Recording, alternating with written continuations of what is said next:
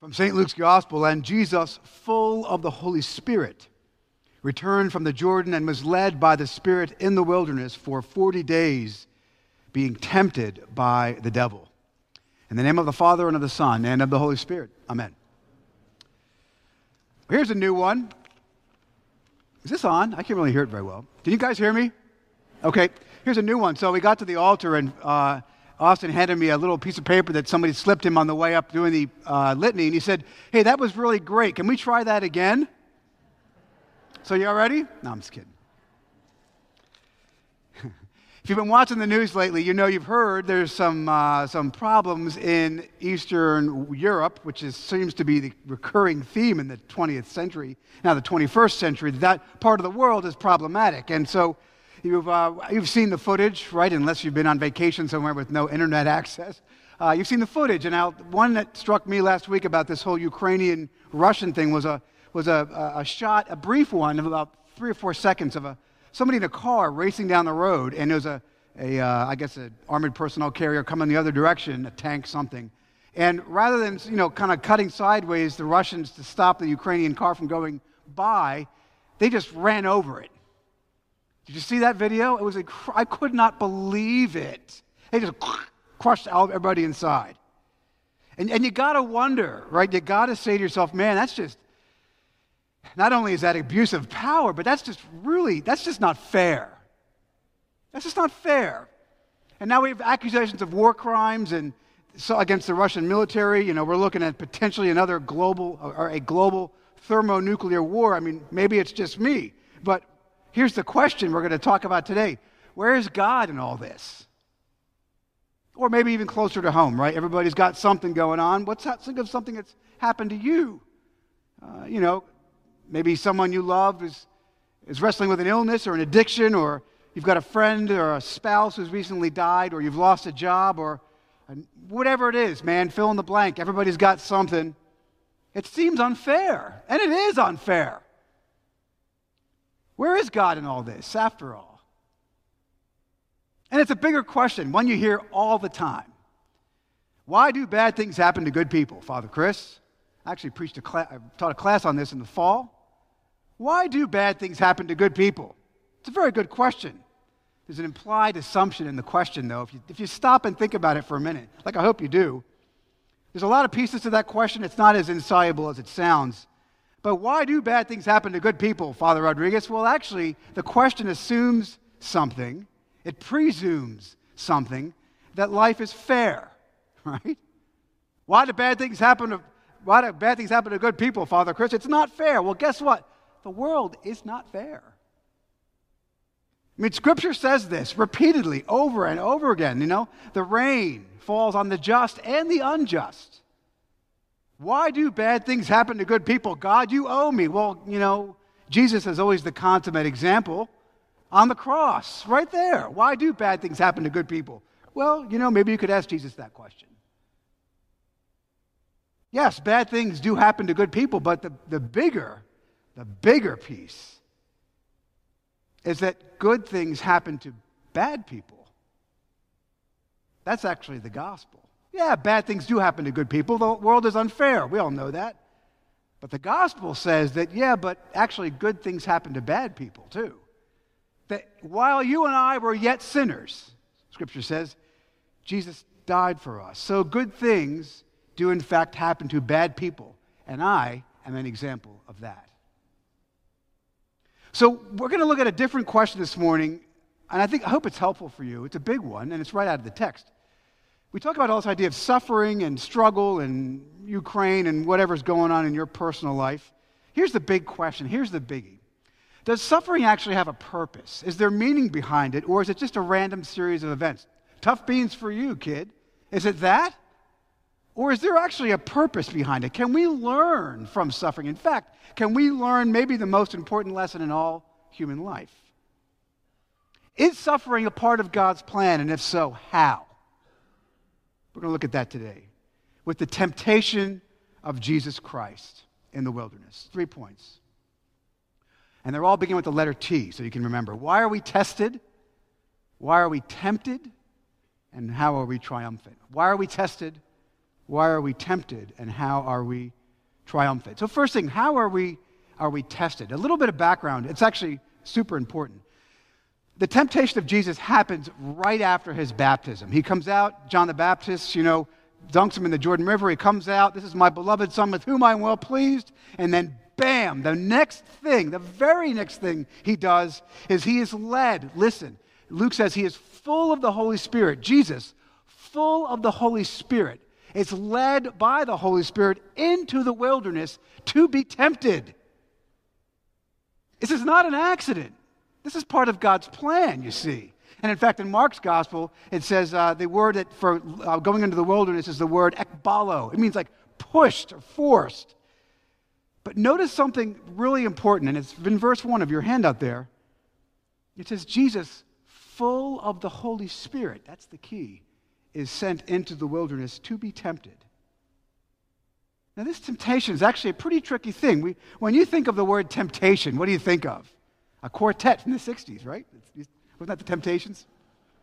I don't know where that just came from. Sorry. When I think of temptation, I am not really tempted by food all that much. Some people are. I'm not. It's not my thing, really. I don't really get tempted by bacon well, yeah, I do. But I'm not really tempted by a whole lot of different kinds of food. But I will tell you one, amongst friends here. If you put a Boston cream donut in front of me, I will push you down the stairs to get it. I have no willpower. You put a tray of 5 of them in front of me and 5 are gone. I am tempted, and that's what we think of typically about temptation, something that Janie Binion said this morning, something which entices us, something we want, but we know we shouldn't have, or at least not have as much as we want. That's what we think of when we think of temptation. That's what we think of when we think of Jesus being tempted, but it's actually not a good way to see it. That word for tempted is a very important Greek word. It's the word pareizo. Super important. Pareizo, tempted. It actually means to try something to see if it can be tested or relied on. Listen to that again. That word that Jesus goes into the wilderness, that word means something to try something to see if it's reliable. How many of you, let me ask you a question. How many of you have been through a struggle in your life? And don't overthink this because we've all got stuff, right? Part of your life which was really, really hard, right? It was a struggle. And you said to yourself, this is just too much. I just can't do it. You're at the end of your proverbial rope. I can't do it. Well, here you are. Maybe you could bear this after all by God's strength, which I'll get to in a minute. But see, the one thing I want you to think about in all this is really cool and really subtle, but stay with me, that most people think of temptation as wanting something you shouldn't have or being tested by God to see if we've got what it takes. Almost like God is the great big cosmic clockmaker that holds a carrot in front or a Boston cream donut in front of me and says, hey, can he do it? Can he prevent himself? Can he control himself? That's what we think of. Most of us think of God testing us as God trying to see if we've got what it takes. That is not true. God already knows what you're capable of. He's God. He knows everything. He already knows that. He doesn't need to watch you perform to know what you're capable of. 1 Corinthians chapter 10, verse 13 says this very thing. God is faithful, and he will not let you be tempted beyond your ability. Which, guess what? Means he knows your ability, your limit. So the point, listen, when God tests us, when God tests Jesus in the wilderness, it's not to see if we've got what it takes, not to see if we can handle it, but to show us that he can. The point is not that God doesn't know what we can handle. He does know. The point is you and I, don't know what we can handle with his strength, with his power, full of the Holy Spirit. Look again, it says it right there. Jesus, full of the Holy Spirit, goes out into the wilderness. Jesus is both God and man, right? Super complicated, it's confusing, but he's God, he's also a man. Hebrews says he was tempted in every way that you are. Even Boston cream donuts, right? I don't know, whatever it is, man. He is tested in every way as we are, as you are, yet did not sin. But see, Jesus does not go into the wilderness to sort of test his own ability to stand fast, grit and personal strength. No. Luke says, full of the Holy Spirit, he goes out into the wilderness to be tempted, to be tested. See, it's the Holy Spirit that strengthens us, friends, in our struggle. It's the Holy Spirit that gives us the ability to get through things we can't possibly get through our own. And we learn the most important lesson in your entire life and in mine, that God is powerful and that he's trustworthy. It's the power of God. Think about it. The power of God is only clear to us when we've been tested. It's only clear to us when we are out of options. It's only clear to us when we've got nothing else. Until we are tested and come through victorious. This testing is not for our sake. It's not for God to see what we've got. It's for us to see what he's got. God tests us. God allows us, I should be careful. God allows us to be tested, to be tempted, for our strength to be increased in him. That's my first point. But the second, then, temptation of the devil is the exact opposite. If the idea of being tested is to draw your eyes to your Father in heaven, then temptation is the exact opposite, is to pull you away. The devil tempts Jesus, and it's very subtle. He says here, the temptation is suggested by the devil to alleviate our suffering, not by trusting in God, but by trusting in ourselves. Look at how he does it. He tempts Jesus. Jesus has been in the desert for 40 days. The guy's hungry. I would be. I can't go an afternoon without getting something to eat. He's in the desert for 40 days, and the devil comes to him and says, hey. That's how he always does it, right? Hey, I got an idea. And he attacks both his pride. He attacks Jesus' pride, I suppose, or his ability to be his power. If you really are the Son of God, if you really are, I got an idea. Turn these stones into bread. Can you? I bet you really want to, don't you? Look at here. Don't wait for God. Don't wait for your Father to bail you out. Jesus, rely on yourself, man. You are, after all, the Son of God, right? Aren't you?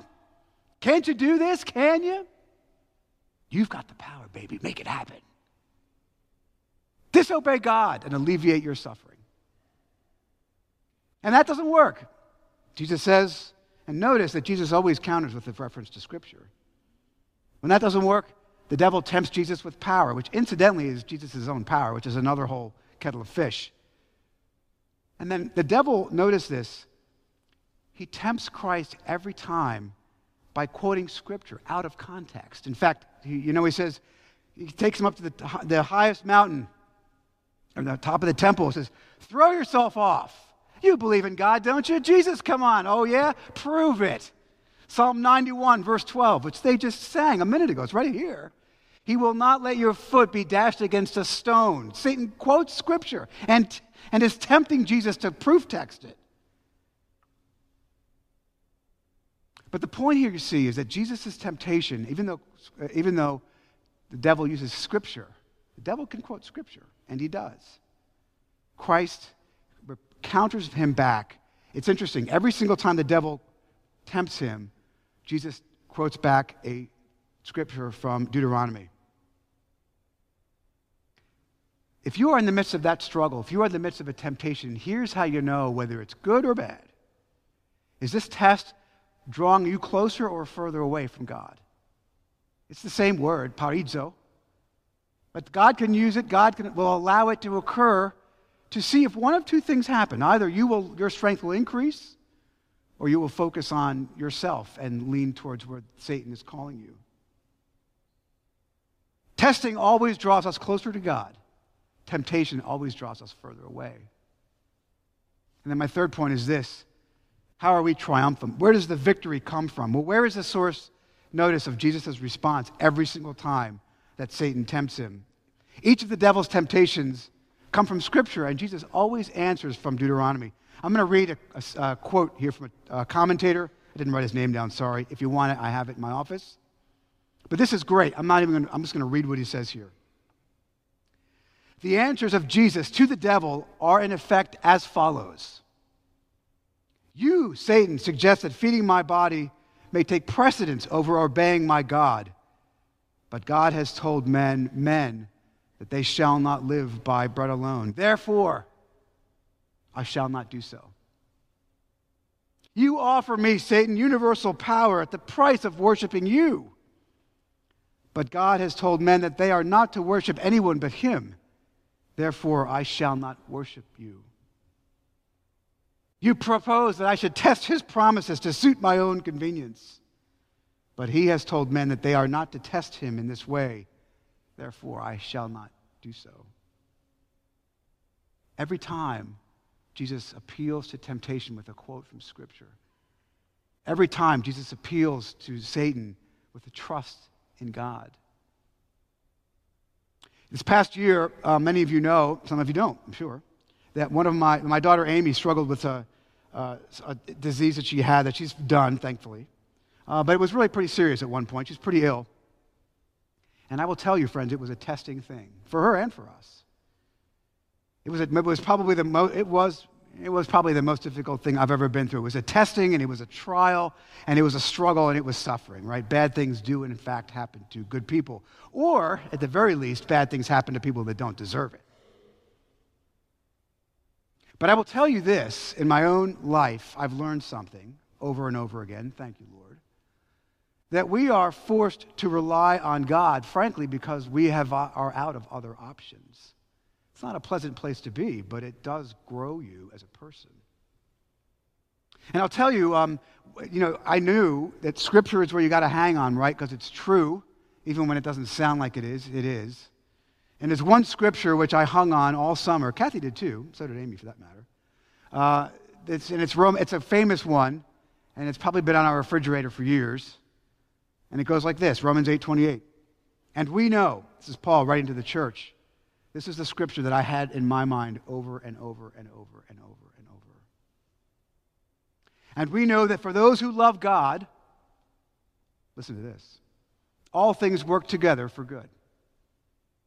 For those who are called according to his purpose. Listen to that again. And we know that all things work together for good for those who love the Lord. All things. Everything. The word is tauta. It means everything works together for good for those who love the Lord. Not some things, not lots of things, not just the pleasant things. Oh no.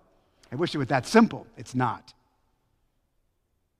Scripture says all things work to good. All things. Think about that. All things work to good for those who love God. Think about all the things in your life that you're wrestling with right now. You all got something, or you have, or you will. The Bible tells us that these things work to good for those who love God. The invasion of Ukraine will work to good for those who love the Lord. How? I can't tell you that. But I can tell you that God's word is true, and it's real. And I will tell you, friends, I have read that text. I've preached that text before. All things work to good for those who love the Lord. It wasn't until I actually had to live through it that I knew it was true, and now I do. Because Scripture is the Word of God. Scripture is the defense that we have against the temptations of the devil and the testing of this world. The Bible assures us of victory in this life because it focuses our life on the life to come. It worked for Jesus, it will work for you. So back to the question, why do bad things happen to good people? Well, at least in part, they draw us closer to God. To strip away all the things that we lean on instead of Him. Mother Teresa famously said, when you realize Jesus is all you got, you realize Jesus is all you really need.